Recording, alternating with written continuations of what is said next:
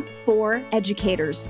A place where Georgia's K-12 teachers can share proven, substantiated curriculum and instruction techniques. A place where you can discover helpful ways to cultivate a positive classroom, the kind of classroom that shapes students for a lifetime. A place where, all right, stop the track. I'll just say it. This is gonna be that place. Okay. Wow. Welcome to Classroom Conversations, a new podcast series for Georgia teachers brought to you by the Georgia Department of Education in partnership with Georgia Public Broadcasting. This is the platform for Georgia's K-12 teachers. I'm your host, Ashley Mingwasser. Our first few episodes will be positive classroom conversations with teachers. We're about to have some fun of the best variety. Today's conversation will be smart, honest, and teachers, you will love this part. What we discuss will be immediately transferable to your classroom. Yeah, I told you it'd be great. Oh, here at GPB Studios, I've got a couple of Patriots with me. That's their school mascot anyway, at Lyman Hall Elementary. Today's teacher feature is a dynamic co-teaching duo. Here to discuss their positive classroom are Jessica Mobley and Kerri Thomas. Welcome, teachers. Hi. Are you excited to be here? So excited. You're beaming from ear to ear. I take that as a positive sign. You've definitely got positive classrooms. Well, first things first, I was struck by the fact that your school email signatures feature your personal Bitmojis. Have to have the Bitmojis. I am now intrigued. So could you please tell me what you teach and a little bit about your school's culture? We've got to know more. Yes. Jessica, go ahead. Yeah, I am a third grade teacher at Lyman Hall Elementary. It is a school that is one of a kind. You walk into the doors and you can just feel the love and care from wall to wall. Every teacher is an advocate for our kids, and I wouldn't want to be anywhere else. Kerri, you echo those thoughts? Yes, definitely, for sure. So I'm the special ed teacher in her classroom, and I would just like to say Lyman Hall Elementary is the most caring place on earth, and I really do mean that. Like she said, you walk in, and it just beams love, and it's amazing. Because relationships with our students, that's our top priority. And that's across the school and across the district as well. So we teach an inclusion classroom. And if you don't know what that means, that's just where all students with and without special education services, they are fully involved, they are fully included, and they're all very valuable to our classroom. Well, this isn't a travel show, but now we all need to go there. So thank you for that pitch. All right, moving into our discussion, I want to talk about the year 2020. We all remember it pretty unfondly. Much like me attempting a backbend over the age of 30. I know that for you teachers, teaching during the pandemic was a true challenge. So can you share some of the difficulties you faced? Yes, of course. So when the pandemic hit, we were in a frenzy. We did not know what to do, and we were all learning, building each day as educators, and we had to come together to figure out the best solution for our students. And I'm sure through every school, each solution looked different based on the kids and the kids' needs. But for our school, in my experience, it was looking at each child and thinking about what each individual family is going through this crisis. And every time we had the chance to talk to them on Zoom, or whether they're home or the babysitter's in a car, it was building those emotions and supporting them through what they were going through was the most important thing. And giving them a sense of normalcy when things are not normal. So playing a game, keeping things lighthearted, and just letting them know that we love them and we are there for them with whatever they need. I think that was the biggest thing through all of this. Is to let our kids know that we care about their well-being as well as, school. Yeah. What hurdles did you have to get over, Kerri, with special education? Yeah, so we were definitely making up for the loss of academic time and for that social growth over the past, 2 years of this. Things like reading together weren't happening, and sharing and developing empathy and interacting with others. And making friends, problem solving, regulating emotions, those things that happen in the classroom, we weren't able to do that. So like Jess said, we were just, trying to provide those opportunities where they did get to do those normal things in the classroom. And so we just realized how important it was to look at the whole child, everything that they're going through. Yeah. I mean, we're adults. I don't know about you guys, but some of my skills were compromised during the pandemic too. Yes. Got to start with a stronger baseline. Well, you teachers did what you do best. You got them over it. You adapted to make the learning happen for your students because that's what teachers do. So tell me some of the solutions that worked for virtual learning. You want to go first, Kerri? Yeah. So, like I said, we started really looking at the whole child, not just grade level expectations, but also all aspects of students and teachers, our life, because it had changed. So just as always, academics matter, but we just made sure that our students' well-being, it came first. And so we taught a lot about feelings and about emotions and what to do with them with this big change that happened in all of our lives. Yeah, and this has taught us that kids, I mean, even before the pandemic, making relationships and building your classroom environment is huge. Before you can have a kid trust and learn from you, you need to have a relationship with them. But after this, students' emotional needs, they're all coming from different places through this crisis and this pandemic. Different things happened, and their emotional levels are all fluctuated. And so when they enter the classroom, it is so important for us as educators to meet them where they are and to meet their needs and to guide them through every second of the day, modeling, having conversations with each other and role playing and guiding emotions and teaching them how that their feelings are okay and their feelings are valid. And that, I think, is so important after this pandemic. It has taught us that kids' emotions are important and they are valued. And we need to make sure that they are aware of that before academics can be taught. You affirmed that for them. Yes. Feelings matter. Yes. Feelings matter. Okay. Well, today we're talking about your positive classroom. I can already tell it's really positive based on knowing you two. So we're curious to hear how you've shifted back to in-person learning. So tell me how you've established a positive classroom climate. Kerri?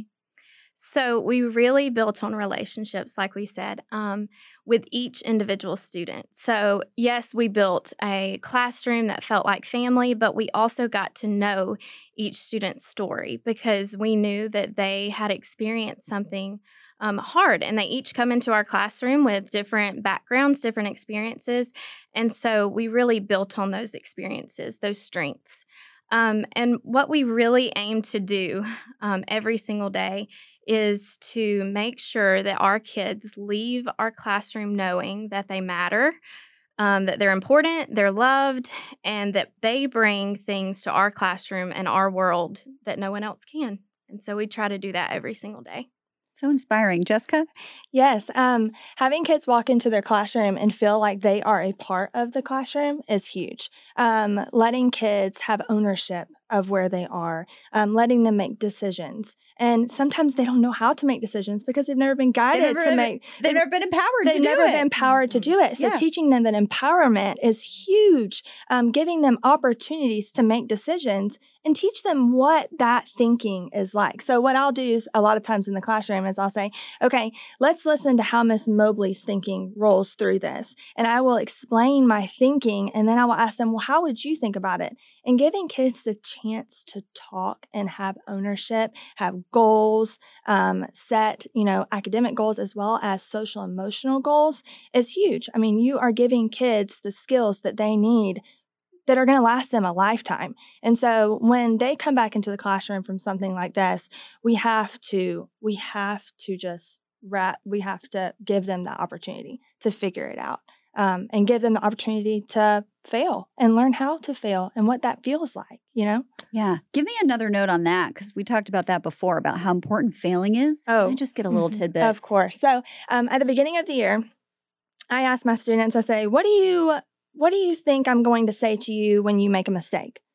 And their eyes get really big and they're like, oh gosh, I made a mistake. I made a mistake. You're going to tell me to do better. You're going to tell me to try harder. And I say, no. I'm going to tell you, great job. And I remember one of the students in my class, Kerri, was sitting there. He said, man, I'm going to have to get used to that. And I said, well, yes. And why do you think I'm going to tell you that? And I said, so give me a raise of hands. Is Miss Mobley perfect? And of course, they're like, yes, you're perfect. I love this fan club of yours. Oh my gosh. I was like, yes, okay. Well, guess what? I'm not. I make mistakes every single day, and mistakes are a good thing. And how we make it through our mistakes is how we are going to make ourselves better. And so I think Ms. Thomas was in our classroom the other day, and I was reading a word problem. And I always tell them, don't start working your word problem out until the question, you've read the question fully. And I saw her over on her whiteboard, and she starts working it out, and she hasn't read her question fully. And I said, stop. I said, Ms. Thomas, you made a mistake, and I love that you made that mistake. Let's learn from Ms. Thomas's mistake. And so giving them those real life opportunities to see that we're not perfect and our feelings are validated.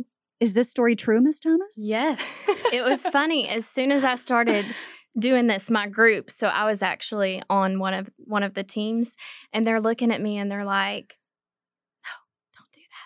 and it's so funny because it's like a family. So, whenever we are, maybe not good at something, or we missed a direction, or we're just working as a team to figure it out. So we figured out, okay, we have to listen to the whole question, and then we can start working. So it was good to show them that we also make mistakes. We're not too. Perfect. Right. And you made it collaborative. Yeah. Of course. I'm sure they'll remember that forever. Yes. Let's discuss Project AWARE, the federal grant. So for our listeners, AWARE is an acronym. It stands for Advancing Wellness and Resilience in Education. Here's a little summary from the Georgia Department of Education website. The purpose of Georgia Project AWARE is to increase awareness of mental health issues among school-aged youth, provide training in youth mental health first aid, and connect children, youth, and families who may have behavioral health issues with the appropriate services. So that's AWARE for you. How have you seen Project AWARE and the Project AWARE grant increase mental health services at your school? Jessica, you want to take this one first? Yes. Our county, Hall County, did a huge district-wide mental and healthcare awareness training for our whole district. And it gave lots of examples of how kids may be feeling during this time and strategies that educators can use to support them during this, because that's huge. Also at our school, our whole school is involved in supporting each other, because we have to work together. I mean, as educators, we have to band together and in order to support our children, and then giving opportunities for families to let us know what they need and how we can support them through this time. Kerri? So like we said, the school and district has prioritized those relationships. So even in our school, we have a wellness team where we check in on each other, how we're doing, what we need. If somebody's going through, even something personal, like, they lost a family member or, anything like that, we're there for each other at the school, as well as just learning about those signs of trauma and those skills to tackle those those issues that we're seeing at the school level. That was something I had never really experienced before in such a real way. And so those skills, we're using those every day. We didn't know, when we got this training that it would be so impactful for us, but we're seeing it and using it every single day. Can you give me just a couple examples? What are some of the signs of trauma they tell you about? How do you identify? Well, I can give you an in-class example. Please. So there's a student who was upset about a problem that they got wrong, and they immediately hood over head, face down, Defeated. shut off, completely turned off. And so then it becomes, I need to have a conversation. How are you feeling? What made you feel that way? And what strategies can we use to help you right now? And we use, we'll talk about that in just a second, but zones of regulation. So we talk about how our feelings, and students, because we've gone through this, they don't know how they're feeling. And feelings turn into emotions, they turn into behaviors, they turn into beliefs eventually. All these things that if we are not facilitators of emotions and helping students understand what they're feeling, then, we just have to do it. Yeah. We have to. So important. Anything to add to that, Kerri? I agree. We see it a lot, actually, even in just little ways with things that, you wouldn't think would bother a student, or just triggers that are more apparent now that we've went through this. It's just so important that they understand how to express those things. Dare I say, aware has made you aware. Aware. Oh, yeah. I think that was the intention of it. Wonderful. Well, we three have something in common. I don't know if you know this. I asked you a little bit about this yesterday, but all three of us are millennials. Yeah. I promise this is relevant. Please, no one roll your eyes. But millennials are generally skeptical about something, anything, until we've read the rave reviews, and then we're on board, which makes me think this really works because you have such positive things to say. So let's share some positive classroom standout moments. How is this approach working for you? If you can each give me one story, who would like to go first? I'll go first. Go ahead, Jessica. Yes. So there, like I said, feelings and emotions can come out in each individual, and it can look different for every individual. And so I have a student in mind that their feelings and emotions were coming out as if you were to overlook and just see this child, it might look as a behavior concern. The student might have, behavior, need to be put on a behavior plan or whatnot. But every year I emphasize on relationships. So I pulled the student aside and I said, tell me how you're feeling. What does it look like when you get off the bus? I just showed that I care and want to know more about you.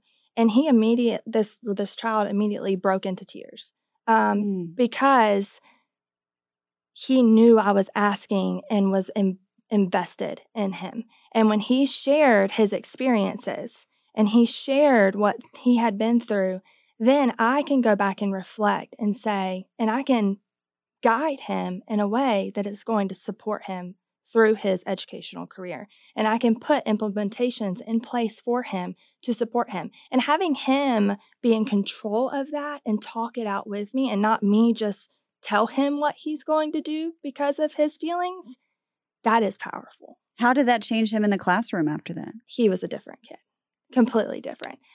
This student he has moved on. He's no longer in my class. And every morning I see him. Every single morning he's coming to see me and tell me to have a great day. So those everlasting relationships, and I tell my students, I am not just your third grade teacher. I will be your teacher until you graduate school if there's anything that you need.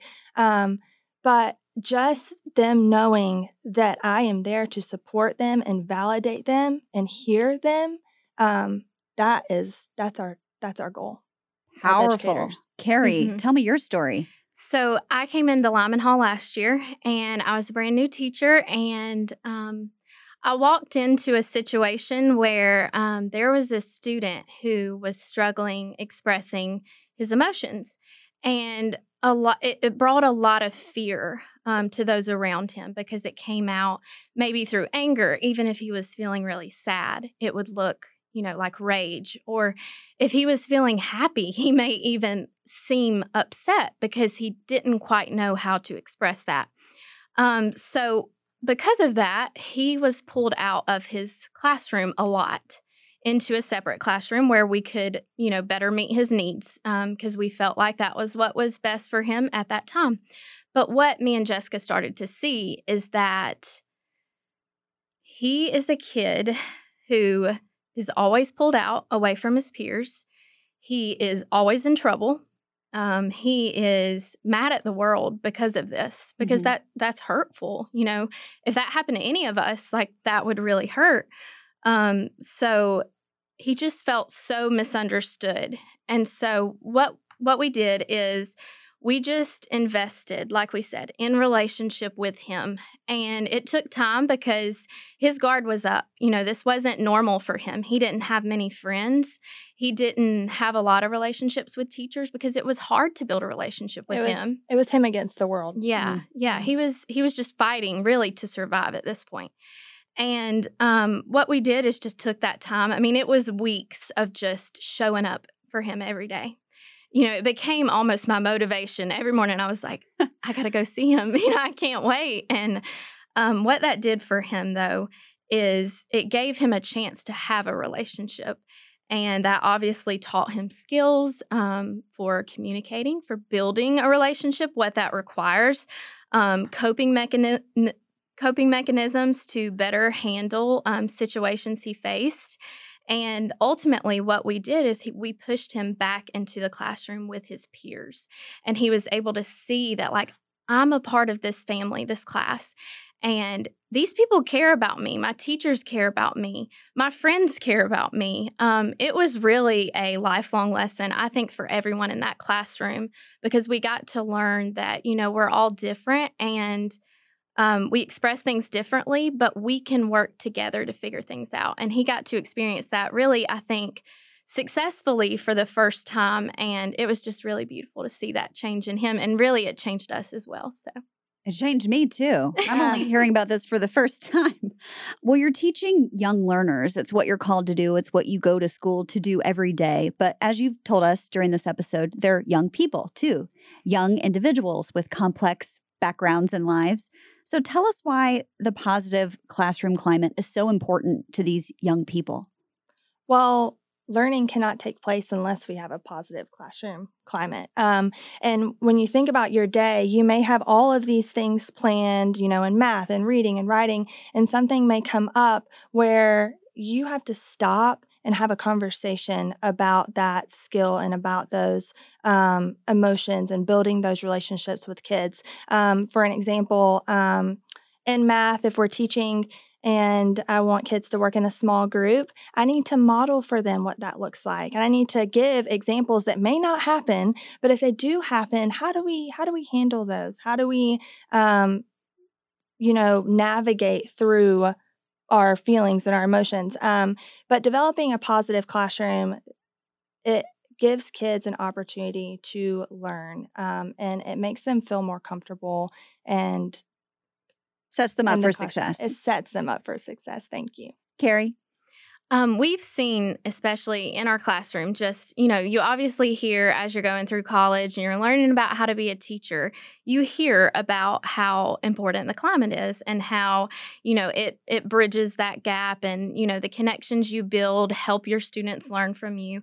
But we have actually really seen it in real life that, when we set them up in that positive classroom environment, that the academics follow. So as their skills, their emotional, their social, those skills increase, and we're looking at their well-being as that all increases, we've seen that their academic skills can increase as well. So, for example, if we get to a math problem and it's long division and, they're in third grade, you look at that. I mean, I look at that and that's hard. That's a challenge. Get an immediate headache. Yeah. And so, once they've developed those skills to face challenges, through this growth mindset and not this mindset of like, I can't do this. This is too hard. I'm going to shut down. But no, I can do this. I have the skills. I can take 10 deep breaths right now and think about the last time I overcame a challenge and how it made me feel. And I can figure this out. And we work together to do that. So we see that these skills, they're just as important as those academics. They're just a lot harder to measure. Because like in math, I mean, I can, give you a test and figure out if you know all your math facts, or, I can test your ability to read. But these are a little bit harder to assess, but they're so, so important. Well, you're looking for the well-being of the student, and it sounds like what you're doing is working. So before we go, who doesn't love a hot tip? Oh, yes. What can teachers listening to this podcast do starting today to improve their classroom climate? Who wants to go with the first tip? I'll go. Our county has made a color wheel, an emotional color wheel, and you can find several of these. But having kids come in and pin how they are feeling for that day gives me an opportunity to see what's going on and have a daily check-in. Also, having students feel like their classroom is theirs, posting their pictures up on the wall. I love to take these little pictures at recess and then print them out and cut them out and post them all around the classroom. That lets kids feel a part of their classroom. And then also letting kids set goals. I have a huge area where it's just goal setters, and it's not all about academics. And letting kids pick their own goals is huge. Like a vision board for goals? Like a vision board for goals, yes. And they see it and they're working toward it. And then we have this awesome tool called Flipgrid that allows kids to video themselves. And what kid nowadays doesn't love to video themselves? Oh, yeah. And so having them go on and say their goal and how they're going to meet that goal and reflect on that goal. And then they get to go pick a new goal once they have met it. But giving a student the power to say, I've met that goal and here's why, that's huge. Brilliant. I'm writing these down as just general life advice. Go ahead, Kerri. So something that's really worked for me is teaching feelings through modeling and coaching. So we talked about this a lot, but practically what it can look like. We use a tool called Zones of Regulation, and it puts different feelings into concrete colored zones. So there's a green zone, and that's when you're feeling really happy. You're ready to learn. You're in a really good spot. And then there's a blue zone that is, if you may be feeling sad or a little sleepy or things like that.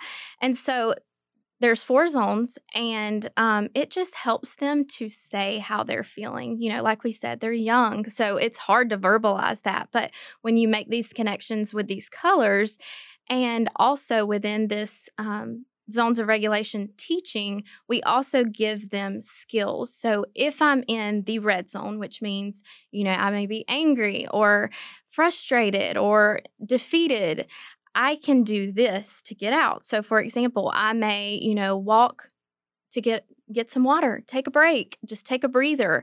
And so it teaches kids not only to identify, how they're feeling, but also what can I do with how I'm feeling, which really just changes how they operate at school and at home in life. And in life. Yeah. So it's really great because it's so concrete.